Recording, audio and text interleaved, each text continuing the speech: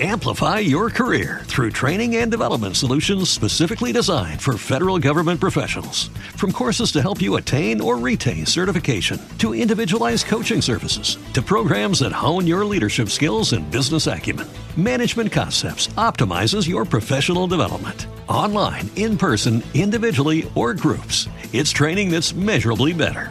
Learn more at managementconcepts.com. That's managementconcepts.com. Blog Talk Radio.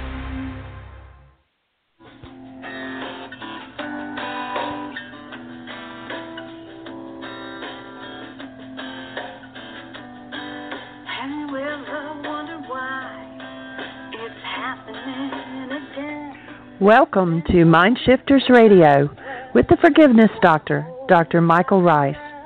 I'm Jeanie Ryce, your co-host. Michael and I will share with you the wisdom of the ancient Aramaic internal process of forgiveness. We offer tools and support 5 days a week. We will support you in building a solid foundation within yourself to live in pure love, in Aramaic, Rachma. Michael is the author of Why Is This Happening to Me Again? For more information on Michael or myself or forgiveness, please visit www.whyagain.org. And now, your co-hosts, the Forgiveness Doctor, Dr. Michael and Jeanie Ryce. Hi, and welcome to the show. This is Thursday, June the 23rd, 2016. And our call-in number is 646-200-4169. Press 1, and that puts you in queue to talk to us. We would love to hear your comments and your questions because that makes this your show. Welcome, Michael. Thank you, dear heart. Good afternoon, everyone. At least everyone who's in the afternoon part of the world, dealing with that fiction called time. And welcome. We're honored that you're here to join us and look into this wondrous topic of self-healing, of the internal process of healing that was most profoundly understood in the world 2,000 years ago, at least as far as I can tell. I haven't found anybody who's even come close to his level of understanding by this man named Yeshua, popularly known as Jesus, but his name was not Jesus, it was Yeshua, a physicist, a physiologist, a psychologist, a geneticist, certainly anything but a theologian. A man who understood exactly how the world worked, exactly how the mind worked, and taught people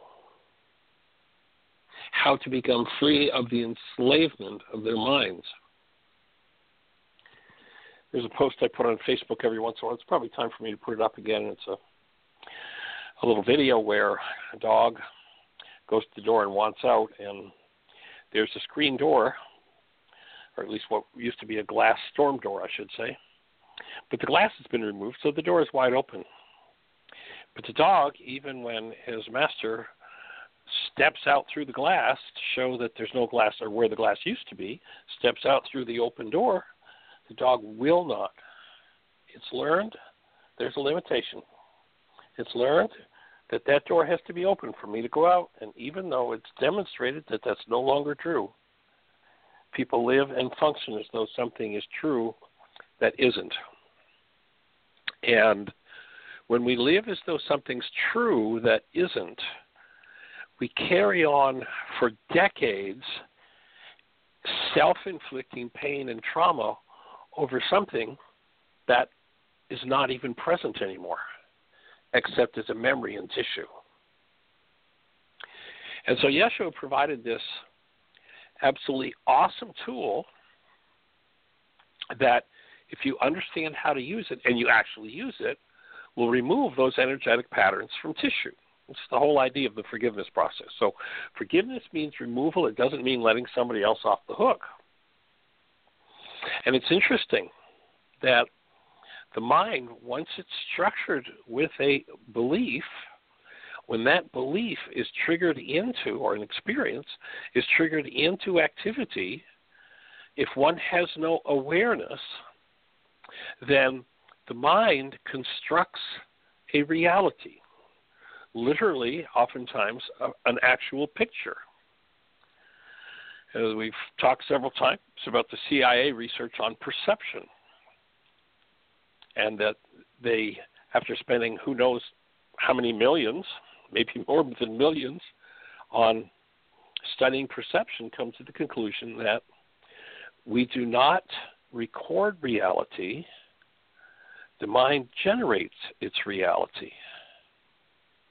And once you brainwash a mind, once you program a mind into a certain way of seeing, like the dog, whenever that energy is presented, though it is no longer there, like the glass, is no longer there. The dog goes, finally when the master opens the storm door, the dog goes out, runs around, does whatever it's going to do, comes back and stands at the door, even though there's no glass in the door, and waits for the owner to open the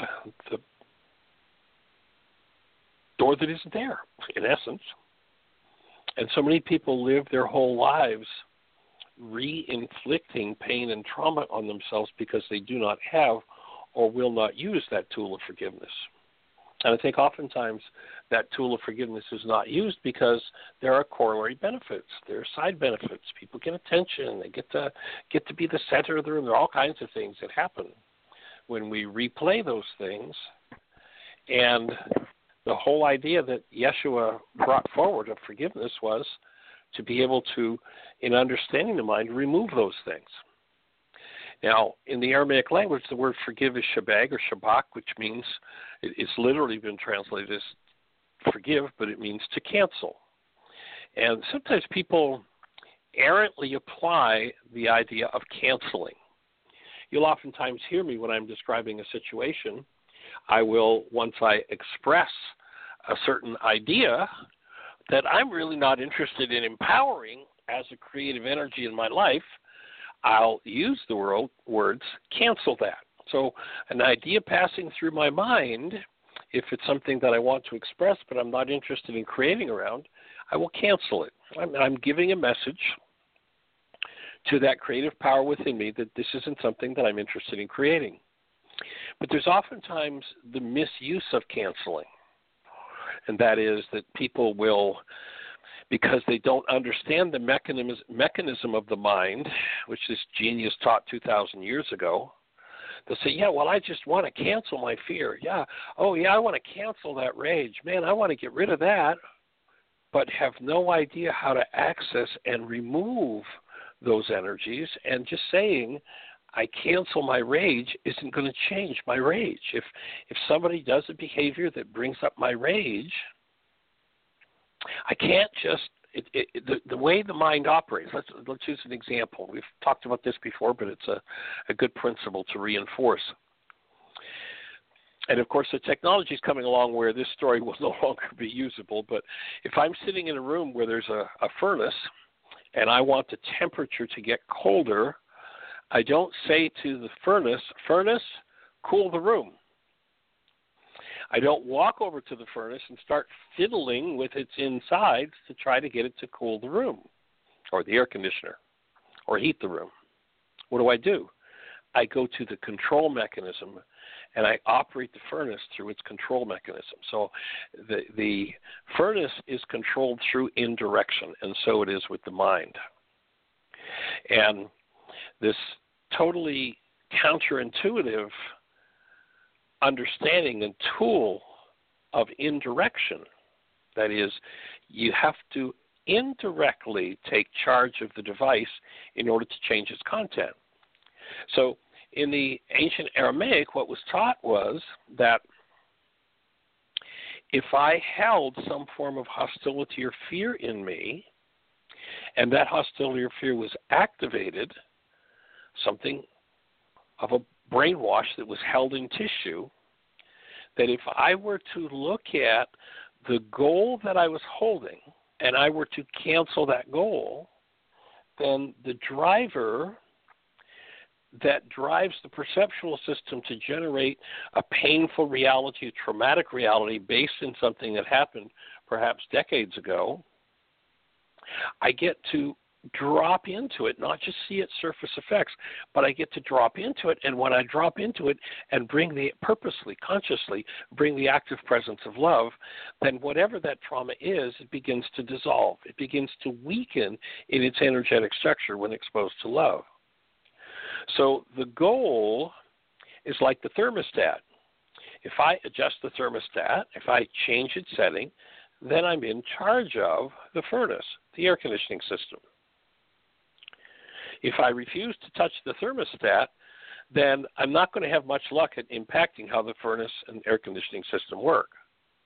If I refuse to enter into the awareness of the thermostat that runs my perceptual system, as our analogy, when I become aware that my mind is run by goals, that every perception, every feeling, every thought, in order to come to awareness, has to be brought into awareness, and it's brought into awareness by the setting of a goal.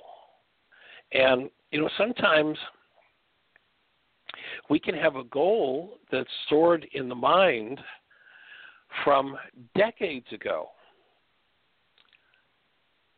A goal is only removed from activity when it's either achieved or canceled. Otherwise, the mind is always seeking to use the content that it has to guide us into getting that goal achieved, even if the goal is no longer even conceivable to achieve. The person we held the goal for is dead and gone. If I hold a goal in tissue that I have not allowed myself to access, whenever something resonates that goal, then that goal, being the control mechanism of the mind, if there's unresolved trauma around that goal, then the mind will start to generate its trauma once again. And so the willingness to actually take hold of the control mechanism and do the work of locating the goal that's active. It's a very important piece of the puzzle to be precise about the goal that's driving the pain's perception. And so when I precisely identify the goal that's active, and if it's an unconscious goal, it may take me some practice and some time to get in touch with what's that really all about. And as I let myself get in touch with what's driving this pained construct of my mind, then by canceling the goal, by removing the driver from activity, just like when I turn the thermostat down, the air conditioner kicks in. When I remove the goal, the perceptual system that's showing me a result, which is pain, collapses. And when it collapses, I then have, if you can just imagine this thing imploding, collapsing in on itself, I have access to the underpinnings of what's just collapsed. And when I bring that which is the underpinning, that is the resonancy of the pained energy, and when they said to Yeshua, how many times do we have to forgive? Is 7 times enough? And in Aramaic, his response was, no, 77 times 70. He was saying that you may have to cancel that goal many, many, many times. In fact, an infinite number of times. I'm pretty sure if you were back there watching, if those were a dozen disciples standing around and he said 77 times 70, I'm sure they weren't as fishermen going, let's see, 7 sevens is 49, carry the 4. So it's not what they were doing. It wasn't a literal number. He was giving them a number beyond their comprehension. And in fact, what he was saying, you may do an infinite amount of work around this issue until you're done with it. Until you hit the right goal, the right combination of energies, the right level of vitality, the right level of willingness, and what are all the factors that create healing? One of the questions we ask at the opening of each intensive, or one of the proposals we offer, is here are the factors, and what we're going to do in the intensive is introduce every factor that we possibly can to empower people. And in any given circumstance, I don't know what it is that's going to open it. It might be the thing that opens that healing space might be the phone call that somebody makes, that, you know, the next phone call that comes in and shares how they got in touch with this by canceling this goal, and bingo, that opens the space for someone to go, oh, that's what I've been looking for. It might be the next bite of vitalizing food that strengthens me to move through the energy. It might be the next time that I have this desire to come up out of a power person dynamic where I want to turn and rage at somebody, that I take a breath and instead I soften and I breathe into the rage and I remember, oh, wait a minute, I am the active presence of love. I'm going to choose to take loving action here. I'm going to soften and breathe into this hostile response. That might be the factor that opens that major issue, healing and being totally and completely forgiven, removed from the tissue structure, from the genes. And so in the intensives, we bring together, you know, for the last 50 years I've been studying how does this process work, and we bring together every tool that I've been able to find, wherever it comes from, to support people in opening the space to be vital enough, willing enough, and bring together every factor possible to empower healing. And healing being that of the ability to step into process work, and processing in this work we define as keeping love conscious, active, and present when something less than love comes up. And of course, sometimes those old energies of pain and trauma are so overwhelming that it's difficult for us to keep love conscious, active, and present. And so that's where a support team comes into play. That's where, when you're joining with a whole room full of people who are doing the work, you can go to depths of energy that otherwise would not be likely that anyone would do on their own. If those deeper energies started to surface for the average person, they'd go back to the good old family feeling, look for direction of how do I keep this hidden, and, well, you know, I think I'll go out and have a scotch. Or whatever all the mechanisms that are used to avoid. Well, you know, let me just eat a little junk food. Give me some ice cream. How about some ice cream? That'd be good. How about a candy bar? How about a coffee? How about a little rage? All of those things, people habitually find ways to keep from facing and dealing with what's going on within them. In the intensive, we open the space for that dynamic to change, and we introduce, you know, dynamic after dynamic after dynamic to empower people to go to a depth that they normally just wouldn't go to in their own lives. Left to their own devices, they're just not going to go there. They can say, I want to, but you can want to till the cows come home, but if your habits keep you at a state of vitality and a state of aliveness that keeps those things hidden, which, you know, until one comes across the possibility that it can actually be healed, most of the world, I mean, you take a look at it. Somebody's in pain over, you know, cancer, the thought, the loss of a loved one. What's the doctor say? Oh, we can take care of that. I've got a pill for you. So now, when denial alone isn't enough to hide an energy that's painful, one can find chemical supports for hiding and locking away what one doesn't want to deal with. And, of course, the cost of that is extremely absurd. And you look at what are called the side effects. You know, one of the side effects of these drugs that hide depression and pain, take a look at every mass shooting that's happened, and they haven't said anything. It's now become, you know, medical privacy, but take a look at every mass shooting that's happened in the last 20 years. Every one of them that I've been able to find, and I've done quite a bit of time, spent quite a bit of time looking and researching, there were psychotropic drugs involved. That's one of the side effects, so-called side effects of these things. You know, we need to be taking the drugs away from the drug pushers, not the guns away from the people, if we're going to change that game. So it's just time for us to wake up and realize there's a process to be done, and the willingness to go there, the willingness to drop the identities that we hold that get us attention or accolades or sympathy or what have you, and really step into that space of willingness to heal is what we're here to support and assist people in doing. And so we're honored that you're here to hold that space with us, to take these tools and, share them, put them out, make them available to others. All kinds of videos, audios, all sorts of material on the website, hundreds and hundreds and hundreds of hours of radio shows where these conversations have gone on and open a space for deepening the healing process on planet Earth. And it is definitely time for that dynamic to change. So we're honored that you're here to be part of the process. And let's say hello to Dr. Tim. Is Tim with us today, Jeanie? He is, and he's on. Hello, hello. Well, how are you, sir?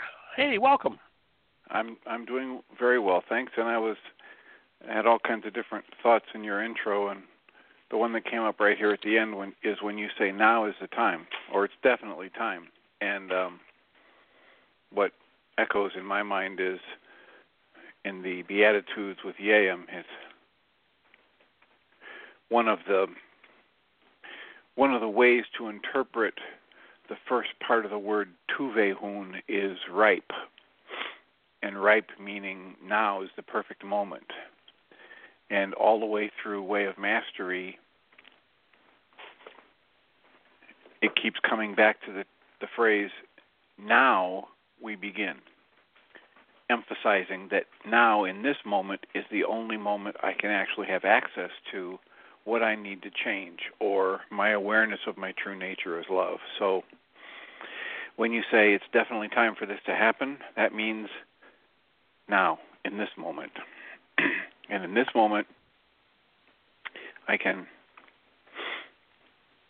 focus and dismantle anything that's less than love from my system by applying the tools.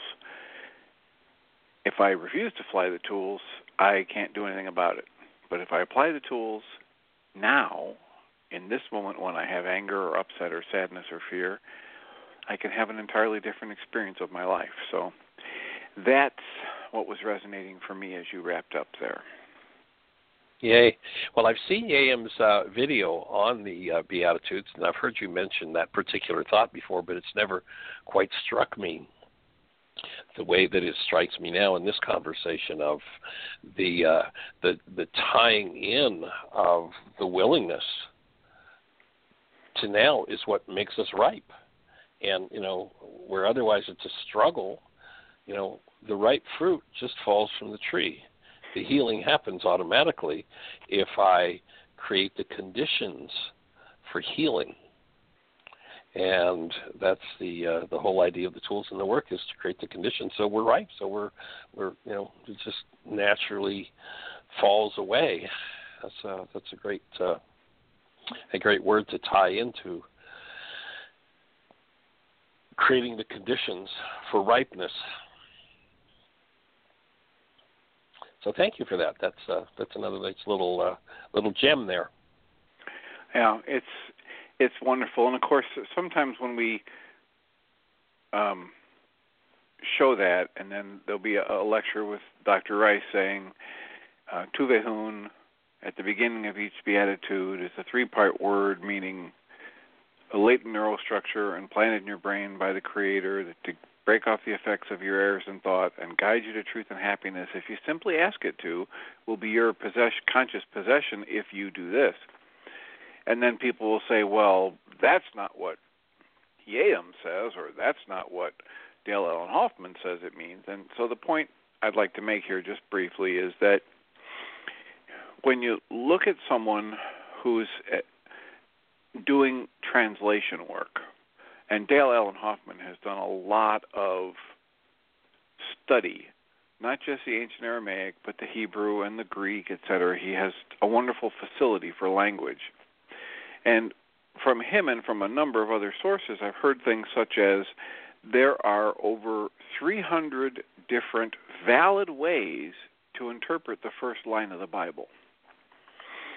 So if we don't know what we're talking about, we can say all kinds of things and form all kinds of opinions.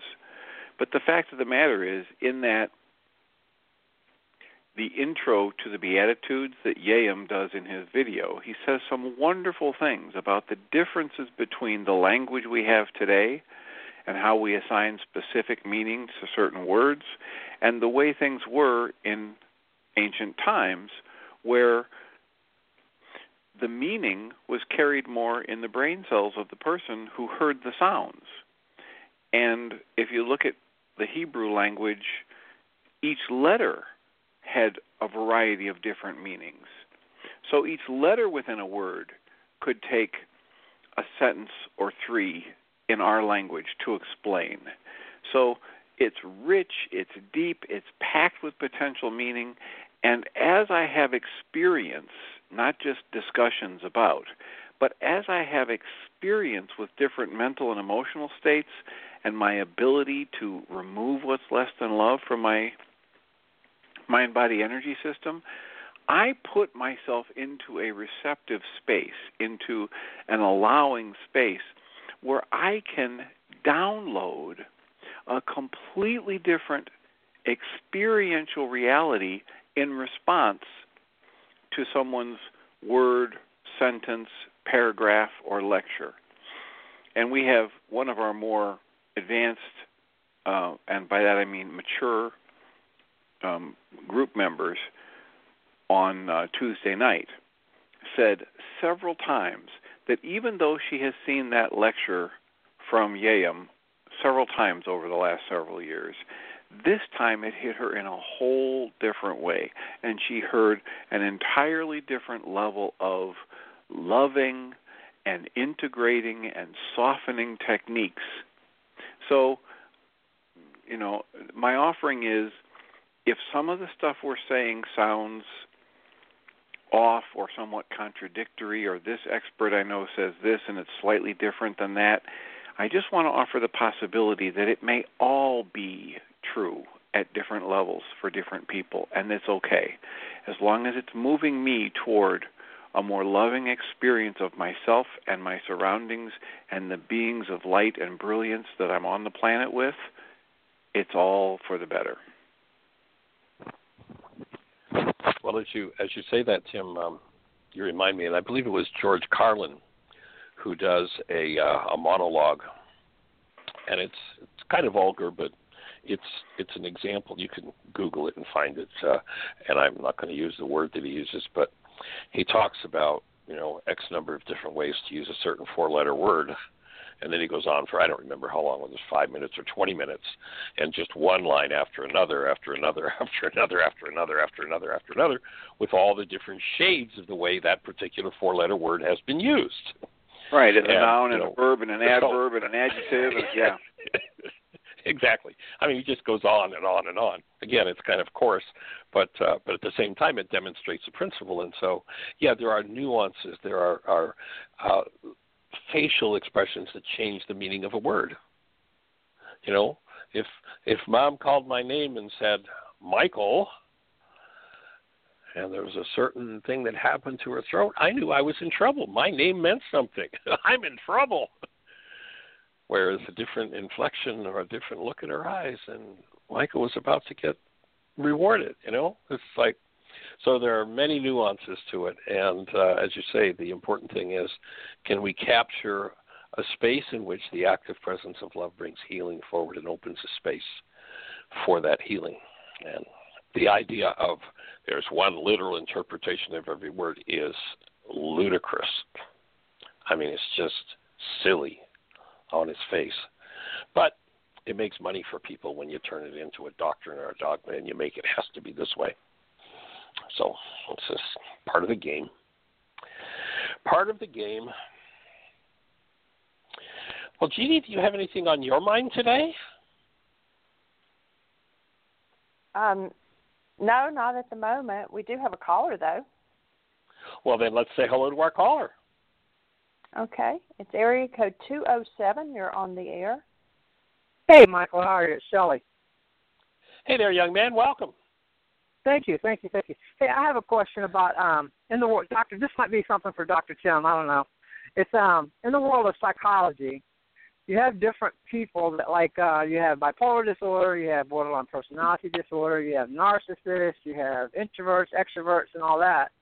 And the way it seems like we're applying tools of forgiveness are across the board, the same for everything. But some of these people, like, for example, a narcissist or somebody with bipolar disorder, they need to be medicated to change their narcissist. I can't even be helped at all. So that's what I'm understanding. But so how do you apply all these techniques to these different types of people and allow that loving spirit in your heart, in our hearts that we present out to people as being in the loving, caring space? How do you work all of these different personalities into this to make this work? Because everybody has a different, apparently in today's society, everybody has a different diagnosis. Well, of course, the word diagnosis is, if you break that one down, agnostic is someone who doesn't know, and a diet is two who don't know. You know, if I have a light in the room, I either turn the light on or I turn the light off. Now, it can be a pink light, a blue light, a red light, a green light, a yellow light, 100 lights, 1,000 lights, 2 lights, a half a light. You know, it can be, and I turn the light on and I turn the light off. Persona comes from the Greek word which means mask, and we can make up all kinds of masks, and we can get caught with the diagnosis in the mask and go, oh, well, we'll study this mask, and we'll see what this mask needs, and we'll see if we can fix this mask. It's like, why not realize it's just part of a construct in the mind and forgive it, remove it? So it really doesn't matter what the diagnosis is. It's like absolutely, totally, for me, completely irrelevant. Understanding some of the dynamics of a particular persona might be useful in me knowing what questions to ask and how to support somebody getting to dissolving that persona, but it's all about dissolving the persona because the truth of us is all the same. If you hold a newborn, we all started out the same way. Whatever the construct is that we've become identified with, our persona, and whatever the diagnosis is, you can harden, you can solidify the persona by giving it a diagnosis and getting 100 people to sit around, 100 experts to sit around and go, yeah, he's got the ABC diagnosis. Now you've got 100 minds joining with solidifying it. Thank you. I'm not interested in solidifying anybody's diagnosis or persona. I'm interested in penetrating that persona, that mask, that false energy with love, and it just begins to dissolve when we can get to the root of it. So that would be my take. Dr. Tim, your thoughts? Well, in a very similar fashion, what I would add to that is what's happened is what could have been a very useful tool has been taken and misapplied. So what's the useful tool? The useful tool would be a shorthand, some form of a jargon, so that professionals could communicate between them, one professional to another, to understand symptom patterns, behavior patterns, not an etiology, not an underlying cause. So, you know, if someone has German measles, you can take a blood test and you can see, oh, here's this thing. And you can say this is different than that from a blood test.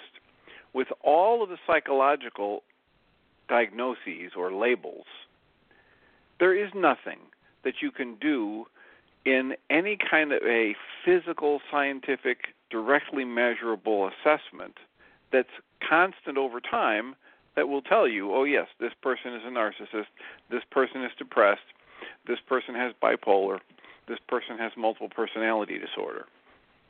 There is no such thing.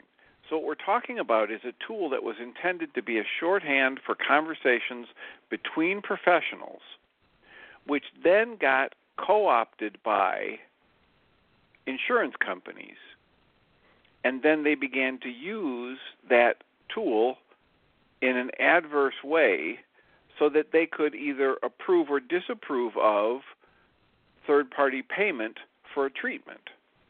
And then they could start solidifying the labels, and then this came out into the popular culture, and people started saying, oh, this must mean that, and this must mean that. Well, it doesn't mean that. If I say one person is depressed, I could say this person's depressed and 5 other people are depressed.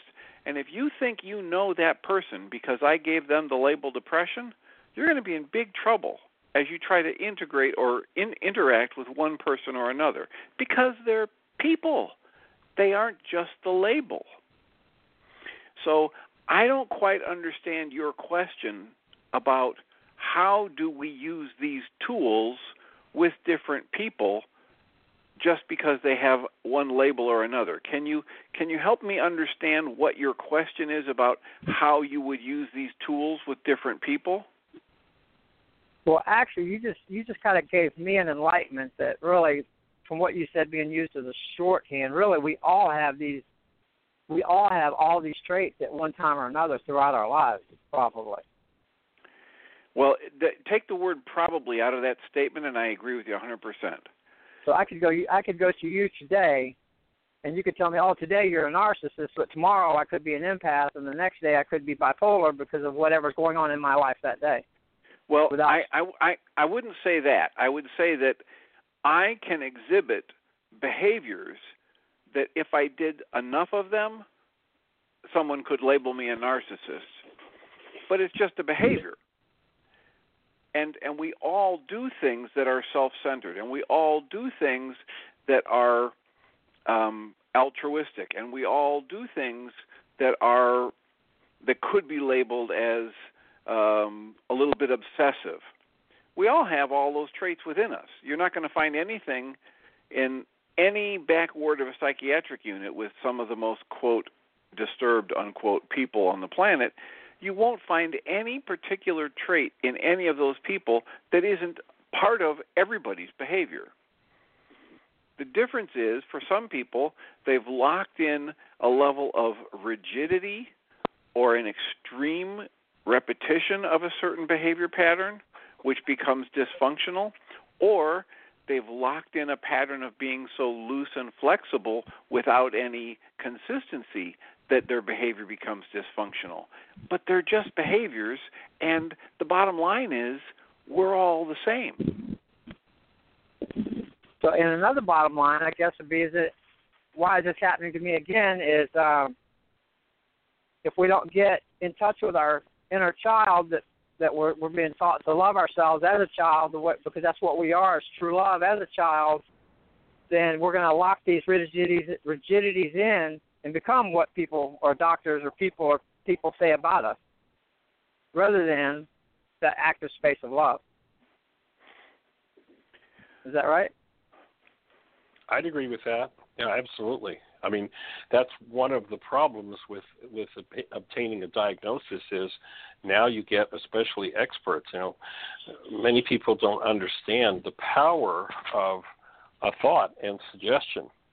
And once labeled by someone in the little white coat, one buys that, solidifies that energy where they're actually a fluid being moving that, you know, perhaps moves in and out of certain states, that if one joins and locks in that energy, then they can tend to become locked in, and it becomes more difficult to crack open to forgive that energetic dynamic. But always, to me, what I'm looking to do is to stand as a space of love, looking for the space of love of the person that I'm in front of, and if I can support them resonating that sufficiently powerfully, pulling that active presence of love into their own physiology, it just quite literally can blow off those states of mind that otherwise are considered permanent and, by some people, permanent and unchangeable.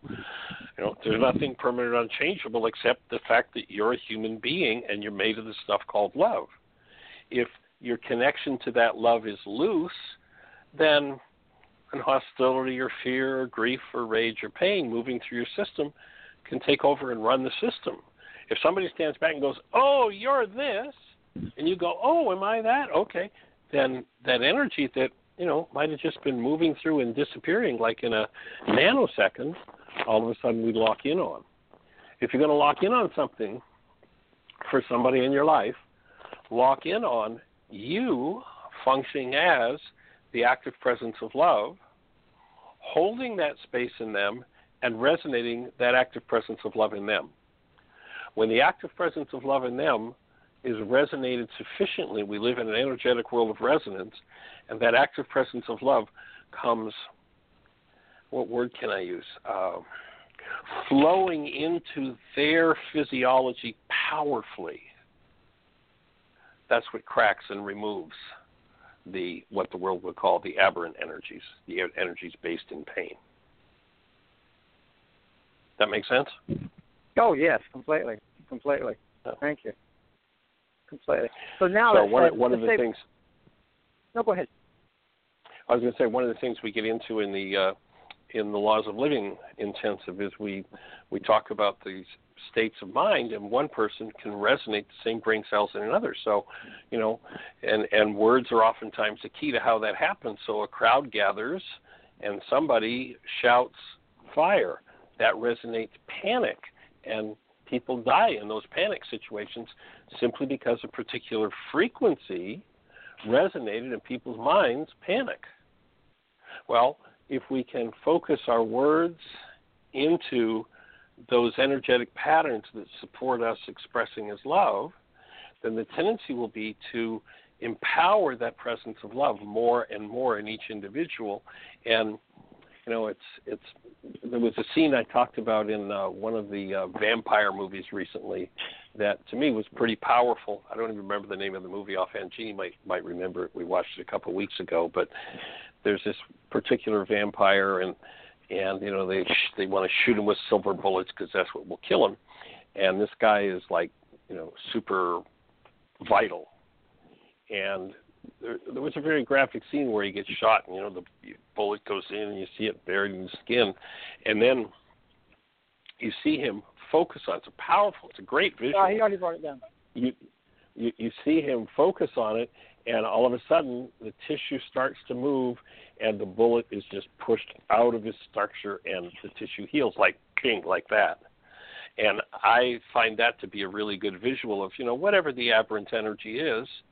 If I can focus with love on that, I can literally dissolve that, literally cause that to exit from my energy system and no longer be a factor in my life.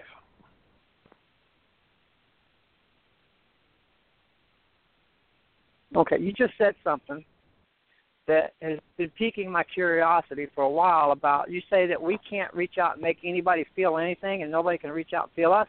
Make us feel anything, but you just said that in an auditorium that's on fire, we can actually spread panic throughout the crowd by our thoughts. Is that what you said? Did I hear that right? Well, we can, if the people in the room have fear and panic in them, then by shouting fire, we can resonate their fear and panic. The person who shouts fire didn't cause the fear and panic. If everybody in the room was in a space of connectedness and safety and self-knowledge and knew who they were, and somebody shouted fire, they'd go, oh, dear, let's get up and, the experts say you carefully walk toward the exit, you keep your footing. So, dear, let's get up and let's head out of here. There might be a fire. Whereas somebody who lives in terror and trauma, and oh my God, something's out there to get me, and somebody says fire, boom. But the word fire didn't cause it. The word fire resonated it in exactly the same way. I can't cause the love in you. It is only the presence of love in you that can be active for you. But if I stand in that space and I choose to hold that space for you, then I can reinforce what's there. The empath oftentimes runs around wanting to say, oh, I feel everybody else's feelings. And that's just a total fraud. That's a way of avoiding responsibility. If I'm feeling it, it's because the energy's in me. Yes, the person who's got that thing going on can certainly resonate that in me, but strictly speaking, I can't feel theirs. If I've got I talked the other day about my electronics teacher way back in high school and the appreciation I had for him. I appreciate the fact that he taught me so deeply about resonance. And, a good example is if I've got an FM radio or an AM radio and I'm listening, let's say to 900 on the AM dial, and, the signal's, not so great. but I've got a $100,000 FM stereo system. I can say and want all that I desire to.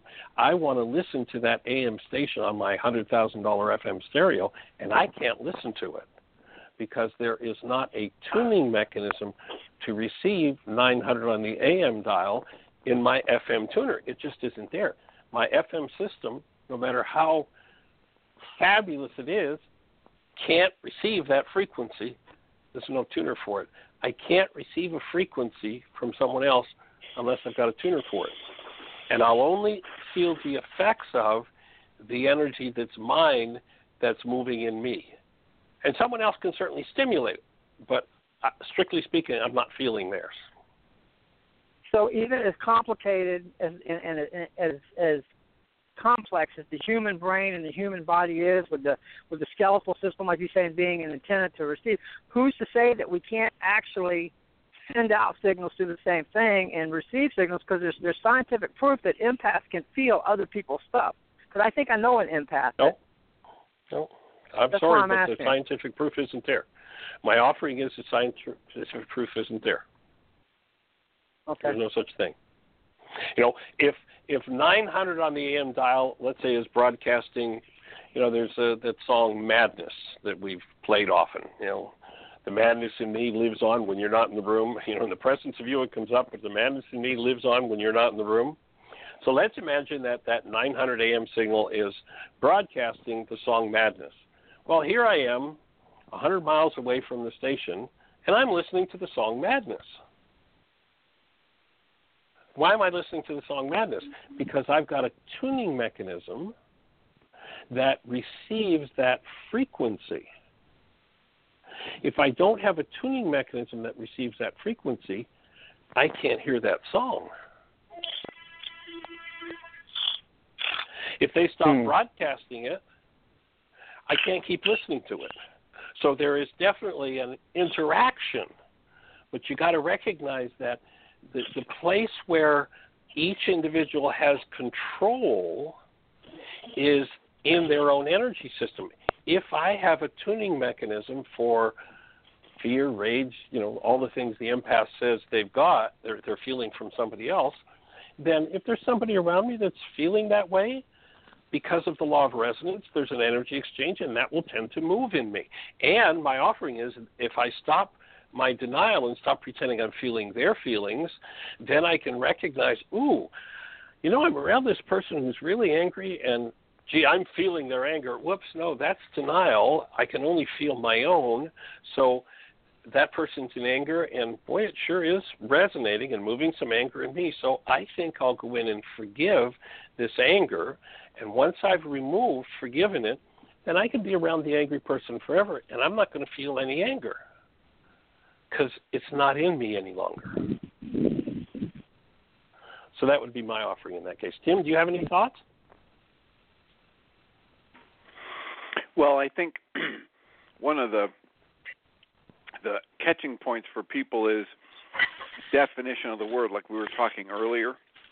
And so some people say, there are empaths, and other people say, no, there aren't empaths because you can't feel anybody else's. And if you don't get too hung up on the word, I think most people can agree that some people are born far more sensitive emotionally, far more open energetically.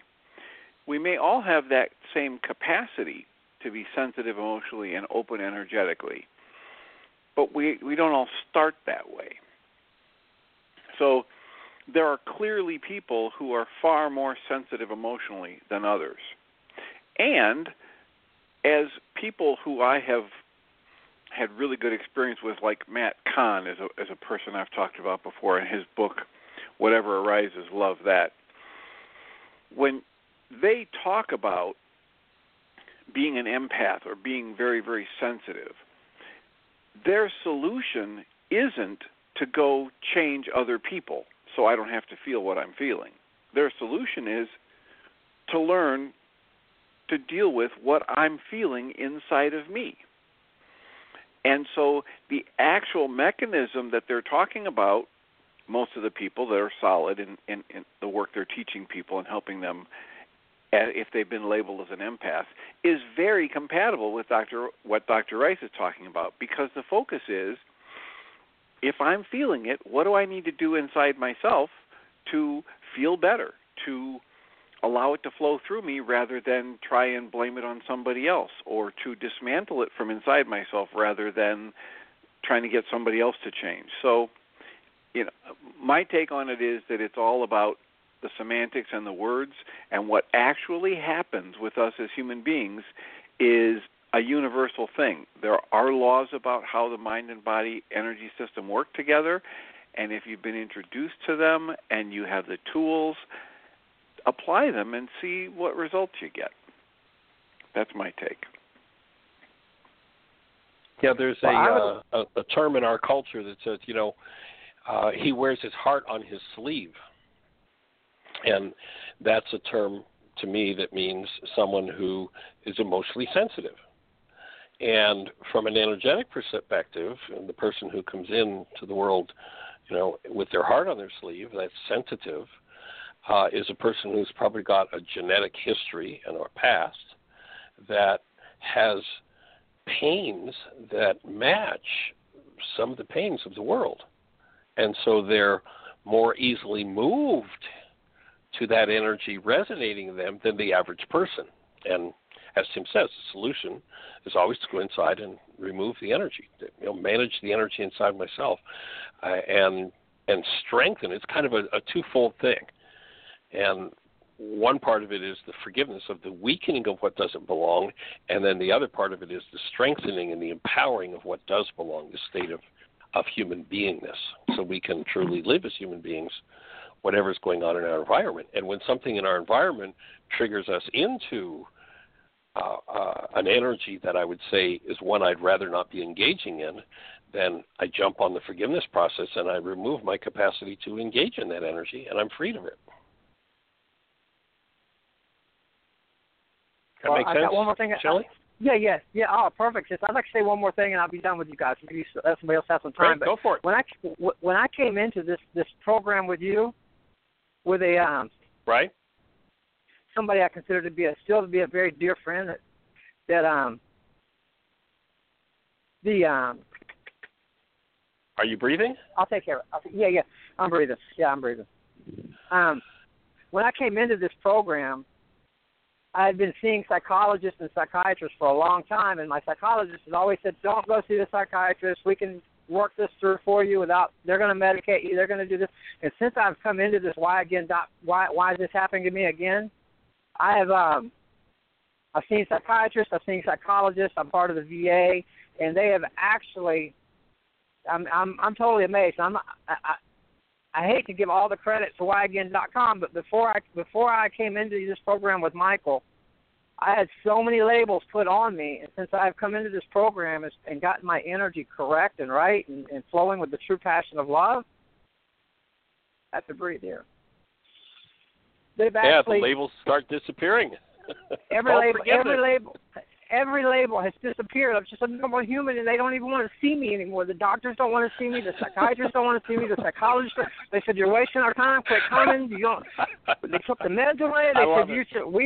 It really makes you cry to think about all the crap I went through for 15 years with all these diagnoses and all the relationships that ruined and all the things that was happening in my life because it was so simple and so easy to. I hear you. Okay, I'm on an important call. You have to find me later. I'm on an important call, buddy. I'll take care of you in a minute, all right? All right, buddy. Okay. So, I have to, before this program, and I have so many people to thank for bringing me into this. I have Gail to thank. I have Julie Haverstick to thank. I have Mike. I have Jeanie. Even Dr. Tim. I've never met you, but I even thank you because of the words of wisdom you put off through the show. It's amazing, and I want to thank all of y'all. Yeah. That's all I got to say. Well, we're here to support you and honored and delighted. And, yes, we see diagnosis disappear very regularly. Again, every diagnosis is based in energy, and as Tim says, it's useful to have as an observation as long as it's not solidified. And, the best diagnosis I have for anybody is you're human. Let's strengthen your human beingness. Let's show you the tools with which to throw off what isn't human, and let's get on with the game of life. So I thought for a minute there, Shelley, that you might be having some tears come up at these psychologists were now rejecting you. They don't want you back in their office. No, just kidding. No. I mean, you know, I had one psychologist. I had one psychologist that I was seeing for 7 or 8 years, and I went in for an event that happened in my life. I would go to him every year. A couple of days, I showed up one day and he wasn't there, and that was really a big part of the catalyst that started me down the road that I had to go down. That was probably the most painful thing I've ever experienced in my life. But I got through it, and now everything is beautiful. Even though I do have to deal with some negative energy that I feel is coming at me that I wish wasn't, that too will pass in time. That too will. And you just, you put one foot in front of the other and you do your work. And as you become more vital, you get to clear out deeper layers and deeper layers and deeper layers until whatever it is, you're finished with it. And I acknowledge the commitment you've had to your work. And one of the things I really acknowledge about you, Shelley, with some of the history that you've shared with me and the intensity of emotion, of rage and such, just from day one, to watch you be in that. And you're probably, of all the people I've ever worked with, one of the fastest at getting into willingness and saying, okay, give me some feedback. That's something I really acknowledge about you, that you've been able to just put that on hold for the moment and hear new input, then receive the new input and act on it. And that's why you're being freed of your diagnosis, is you're acting on it. You're doing the work. So delighted to be on the team. Thank you. Difficult sometimes, but thank you. It's difficult, no question. That's why most people don't do it. The Greeks, the kind of one of the end results of their whole philosophy was, don't ever open Pandora's box, because you never know what you're going to find in there. It's going to be too tough and too painful to deal with it. Unfortunately, they didn't tell us that our whole lives would become Pandora's box if we didn't ever open it. But, yeah, it's safe to open Pandora's box. It's nice to have the tools and the support to go into it and clean out the garbage. Yeah, Pandora's a bitch. Yeah, absolutely. All right, thank you. Absolutely. Kind of like the movie Avatar. Yeah. Pandora. Yeah. All right, sir. Well, we hold you in a blessing. Glad to hear your voice and glad to hear things are moving through. It's awesome. Yeah. Yeah, thank you. All right. I'll leave you be now. Take care. All right, bye-bye. Bye-bye. Thanks. Blessings. Bye-bye. All right. Well, we're down to about 2 minutes. So, Dr. Tim, any closing thoughts?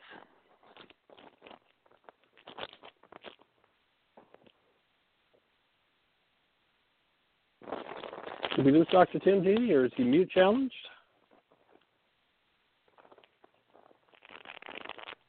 Jeanie, are you there? Are you mute challenged? Hello, is anybody out? I hope I'm not talking to myself. Well, everything's gone quiet from my end. But I'm going to assume we're still on the air, so we've got about 2 minutes left, so I'll just say that I'm delighted and honored that you're here to share this space with us, and I hope that you're inspired to pick up the tools, that you're put them to work, to share them with others. There's one of the most rewarding things in the world, and what Shelley was talking about, Julia's Haverstick at Heartland has volunteered and been working with people, and she'd done some work with Shelley and several other people, and just the reward that comes from being with someone and just walking them through the worksheet, even if you're not an expert at it. It's pretty simple, step by step. The mind can look at it and it can come up with confusion, but the confusion will be from the mind, not from the worksheet. Every step is very, very simple. You can just walk through it step by step by step. And it still, after 35 years of doing it, it still amazes me when someone cancels that driver, that goal, and collapses their pained perception, whatever diagnosis you would give, that pained quality of perception, collapses it, and with love drops into the underlying part of the mind. It always amazes me what people find in there. And you can do that for others. You don't have to be an expert. You don't have to be a professional. You just have to be a human being. And it's an absolutely awesome gift to give the world. If you're ready to take your work to the next level, we've put a date on it. The end of the month, the 30th of the month, our 15 DVD special will expire. So if you're ready to do an intensive and you register before the end of the month, you will get a free set of 15 DVDs, and we'll encourage you to take those DVDs and really work with them between now and the intensive, and that will help build the brain cells to make the intensive that much more meaningful. Have the best year yet of your eternal life. It's an awesome gift to give the world, and blessings. Bye-bye. I choose to live more consciously, evolving continuously. Thank you for listening to Mind Shifters Radio with the Forgiveness Doctor, Dr. Michael Ryce, and myself, Jeanie Ryce, as we present the internal Aramaic process of forgiveness. We are here every Monday through Friday from 1 to 2 o'clock Eastern Time on Earth Angels Radio.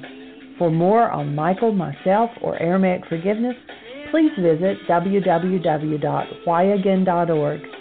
That's www.whyagain.org.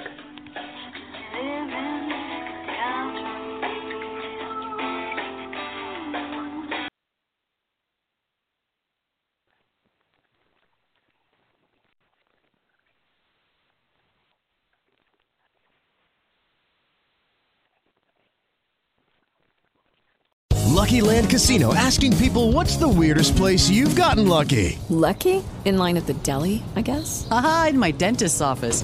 More than once, actually. Do I have to say? Yes, you do. In the car before my kids' PTA meeting. Really? Yes. Excuse me, what's the weirdest place you've gotten lucky? I never win and tell. Well, there you have it. You can get lucky anywhere, playing at LuckyLandSlots.com. Play for free right now. Are you feeling lucky? No purchase necessary. Void where prohibited by law. 18+. Terms and conditions apply. See website for details.